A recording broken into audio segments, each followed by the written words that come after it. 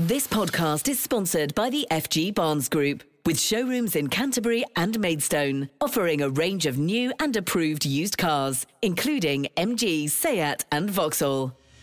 Kent Online News. News you can trust. This is the Kent Online Podcast.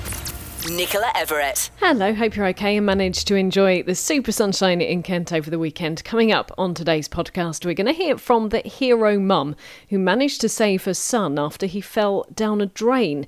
The owner of an eco-online store fears the cost of living crisis will see more of us buying cheaper plastic alternatives, and we celebrate some of Kent's incredible teachers. But first today, a man's been arrested following a stabbing at a children's play area in Maidstone.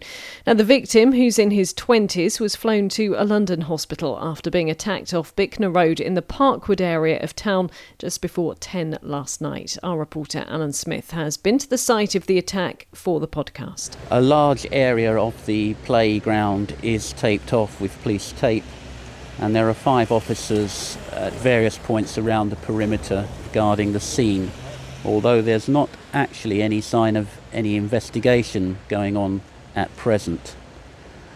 Mums have been passing the site with their children on the way to the Holy Family Roman Catholic Primary School, which is just opposite. I spoke to a couple of people and they naturally said they were shocked at hearing what had occurred, although some said they were not shocked that there had been yet another stabbing in Maidstone. Shocked that it was close to home, but Maidstone apparently has far too many stabbings. According to police reports, they were called last night at around 10 o'clock to a man who had been stabbed multiple times. He was treated at the scene and then flown to a London hospital by air ambulance. A man was subsequently arrested and is currently in police custody. Now, if you head to Kent Online today, you can see pictures of the scene last night and as it was earlier on this morning. Police say the victim has now been discharged from hospital, and we're told the man they're questioning is 57 and from the local area.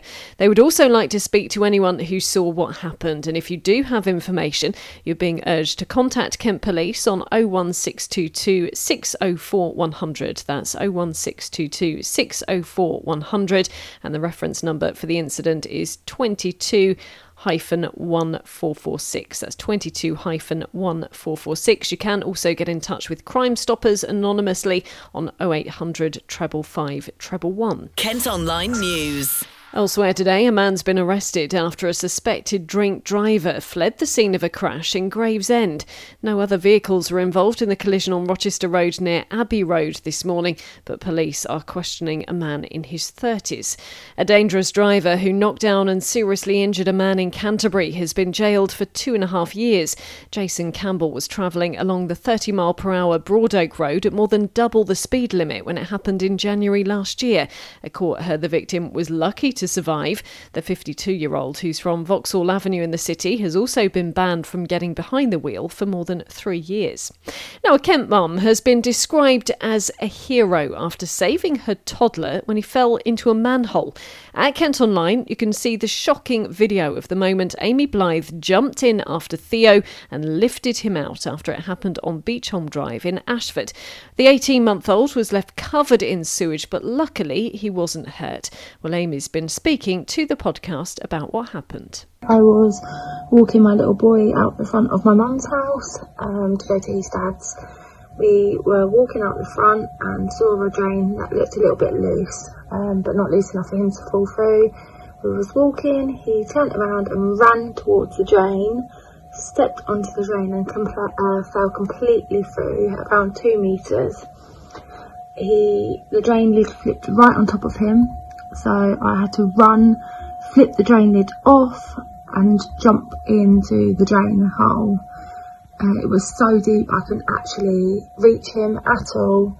I had to put my feet either side of the concrete wall and try and bend my body, because it was so tight, bend my body in ways I didn't even know they could bend, to try and grab him. He was absolutely screaming my name. He was covered in sewage up to his knees. I managed to get hold of one of his arms and sort of yank him up above my head. Just as I was yanking him, I think it was like a sewage pipe. It almost seemed like it was coming squirting at us as I pulled him out. Thankfully we timed it well and I managed to get him out before it went all over his head. He did have like sewage in between his eyes, up his nose and a little bit in his mouth, so we did have to go to the William Harvey Hospital to get checked over. Had an x-ray and there's no broken bones, thankfully. He is slightly concussed but he should be fine. We were just very lucky. The drain I think had been broken for a few days because I'd seen it. It just looked a little bit raised, not actually like you was able to fall through it. So we're just so lucky that, you know, it could have been so different if he fell into head first and I wasn't able to get it to him quick enough because the sewage was up to his knees and he's only 18 months. So you can imagine he's very small. It's claimed the drain cover may have been broken for a few days. Southern Water say they're investigating to see who's responsible. This podcast is sponsored by the FG Barnes Group, with car dealerships in Canterbury and Maidstone. New data shows more than 9,000 asylum seekers have crossed the Channel to Kent so far this year. 234 people made the dangerous journey in 5 small boats yesterday. It's understood the government's controversial plan to send some of them to Rwanda won't come into force for at least another 2 weeks. A disaster relief charity has been called in to help lorry drivers who get stranded on the M20. React has carried out aid missions in Ukraine and South Africa. Now they've been contracted to deal with disruption caused by Operation Brock. It follows concerns about lorry drivers being stuck without food, water or toilets when there are long delays crossing the channel. A week after a man was found guilty of murdering Kent PCSO Julia James, it's been revealed a Friendship Day is being planned to honour her memory. It's been set up by a woman in Cheshire, actually, who was so moved by what happened to the 53-year-old near Aylsham last April, she vowed to help. Well, events will be taking place across the country on the 2nd of July to raise money for the Rising Sun Domestic Violence and Abuse charity in Canterbury, which Julia supported. And we're going to continue talking about domestic abuse because a new hub has been set up by Kent Police, which includes a video chat service for victims. It's the first of its kind by a police force in the country.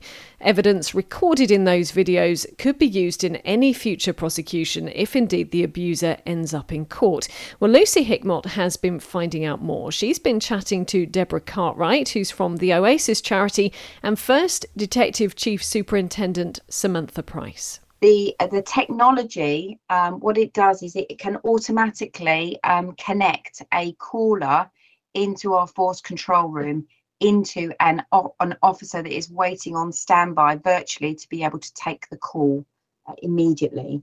We're the first force in the country to use this technology, and what it means is actually rather than putting the phone down and having to call a victim back or having a potentially delayed attendance, we can actually patch that call directly into a victim immediately to be able to do some initial safeguarding and risk assessment and being able to make sure that we can recover any evidence immediately and safeguard that victim. When I first read the press release, it piqued my interest, the video chat. I mean, I haven't heard of anything like that before. And you say you're the first force to be doing it. I mean, how great is that for victims who need the help? And, you know, what kind of research went into setting this up? An awful lot of research. We have invested over the last 18 months as a force with specialist officers and police staff working alongside each other to be able to develop the technology and ensure it's fit for purpose for us. We have taken over 500 calls with live callers coming through to the control room and being able to assess and really evaluate the outcomes. The victim satisfaction or the caller satisfaction has been impeccably positive, with all of our callers saying that they have been exceptionally impressed with the response they received. I just want to point out that this does not replace the physical attendance that our officers can give. It's an optional service and it's in addition to an officer's attendance. So, for example, if somebody called the police and required our attendance at a domestic incident, one of the first things our call handlers do is immediately risk assess that call and grade it in terms of its priority. If it's an immediate call, and our officers will attend immediately, and that's absolutely nothing changes in that regard. Now, this service is eligible for those that are less immediate or less of a priority in terms of attendance. And that then means that we're able to deliver a far quicker response to callers than we may have done had we have sent an officer via appointment, for example. So for that in itself, we have shown some significant improvements in terms of our ability to respond to victims' needs and in a timely way. We've also found that some of the callers have been incredibly positive around the fact that it allows them to speak to police in a private way without a marked police car outside their address, for example, or police officers in uniform leaving their premises. I think it's a really interesting concept. It's really welcome to think that Kent Police are trying to think of innovative ways and proactive ways actually to support those that need help. I really like the fact that they're looking at the primary thing on their list is to target those that offend in this way, and the criminals that do these things to others.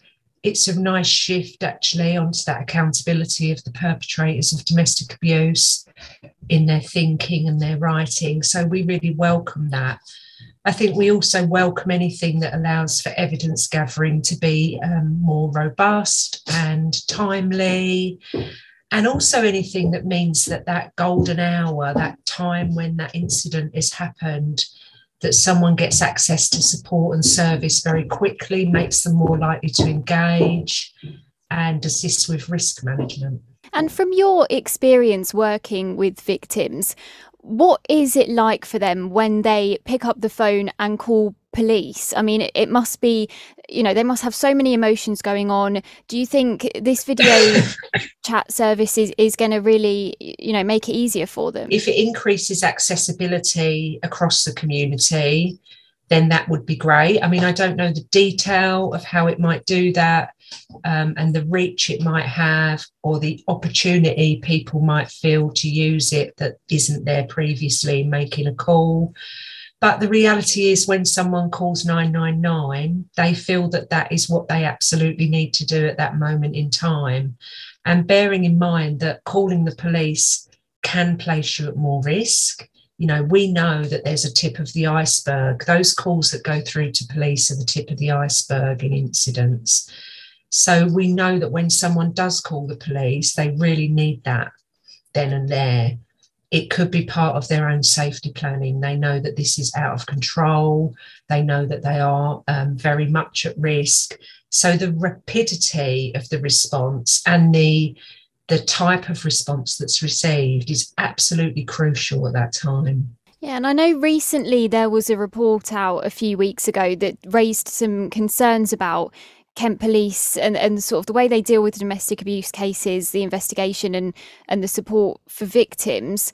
Do you think this could help with that, or do you think more still needs to be done to improve that service? We work and we live in really tight systems, and we've had years of pressure through austerity and now the past 2 years with COVID. And I think the reality is that if an organisation is looking to develop its systems and to address the needs that it has in the community, then it can only be a good thing. The reality is that there aren't enough resources in any of our services, and we're always working above capacity. The police have a really difficult job to do. We need to just get behind initiatives like this. Hopefully they will look at it really clearly, and the evidence and what's coming out of it, and determine whether it is a model that is really working for people. Kent Online reports. It's been claimed the Lower Thames Crossing will be the greenest road ever built in the UK. It's hoped the road tunnel linking the A2 near Gravesend with Tilbury and Essex will help reduce congestion at Dartford. Revised plans could see large areas of farmland being used to offset pollution. A consultation is currently underway. Elsewhere, there are plans to build more than 500 new homes in Rochester town centre. Around 150 flats are going to be added to the Riverside development. Another 300 174 properties will be created on the derelict Bardell Wharf site near Star Hill, which could also include student accommodation for Rochester Independent College.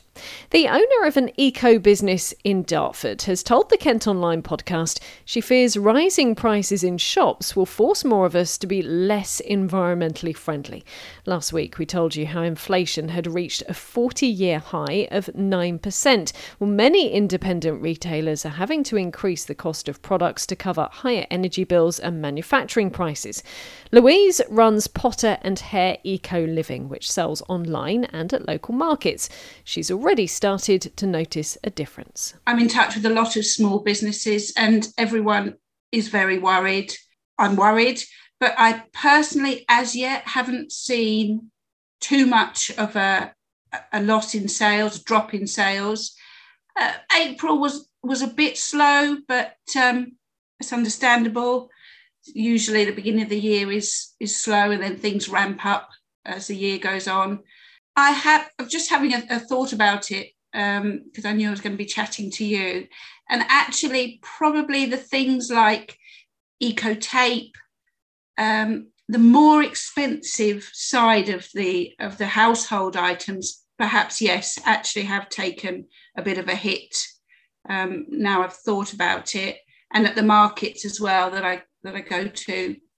But the gift side, that's still pretty good and about the same as this time last year, I would say. But you did mention there that perhaps there are some signs that some of your products, obviously you're eco-friendly, some of those products which are a bit more pricier, those types of products tend to be, are potentially just slowing now. Is that your main fear, that your products are now, there's going to be a bit of a domino effect potentially, and your other products which perhaps sell better are also going to slow down now? Yeah, I think so. I sell some beautiful recyclable tape, a gift wrap tape and things like that.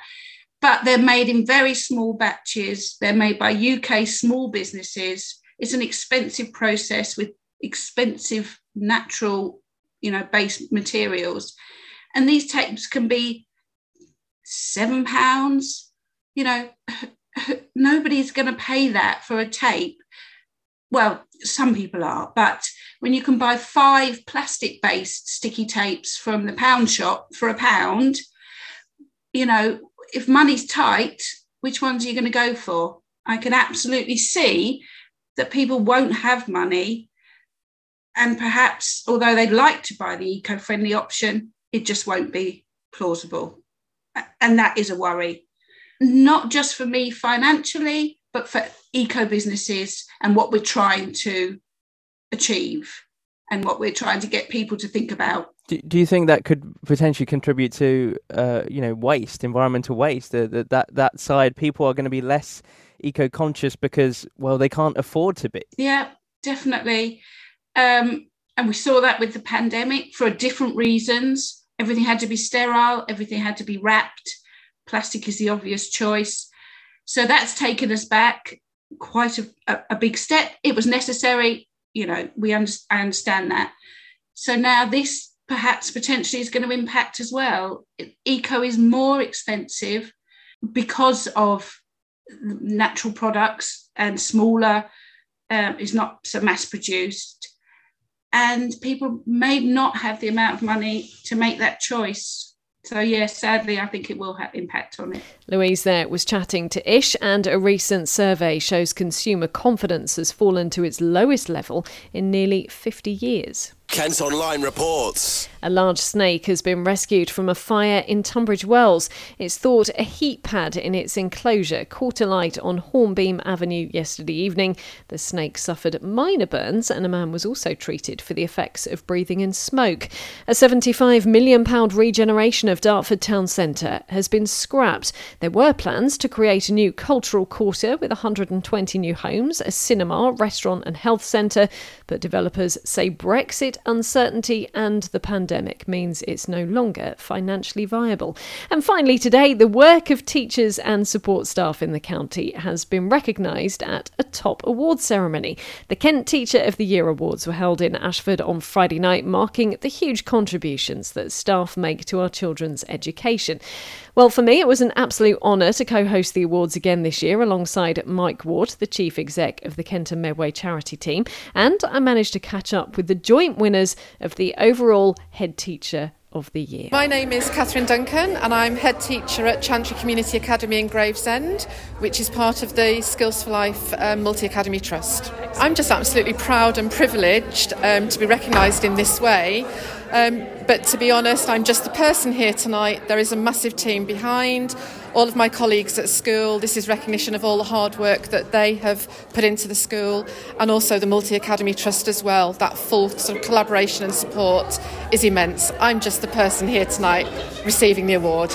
You've done a huge amount at the school. Can you tell us how you've turned things around? The school was rated inadequate sort of years ago, and we've just created a culture of making sure that the children come first. They're at the heart of everything that we do.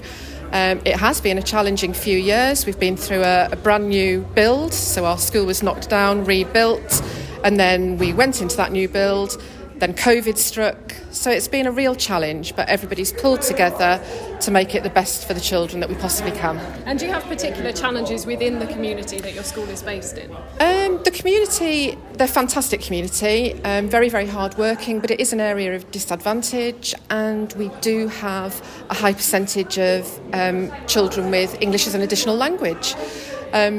Some schools shy away from that, but we find that it creates just a lovely, lovely place to be. With all the different children all coming together. It's just a lovely atmosphere in the school. Hello, I'm Renica Atwell and I'm the head teacher at Grange Park at school in Rootham. I'm really shocked but absolutely delighted because it's really nice to know the hard work of the school has been acknowledged. You know, I lead Grange Park School, but I'm supported by a phenomenal team of people, families and the most amazing children.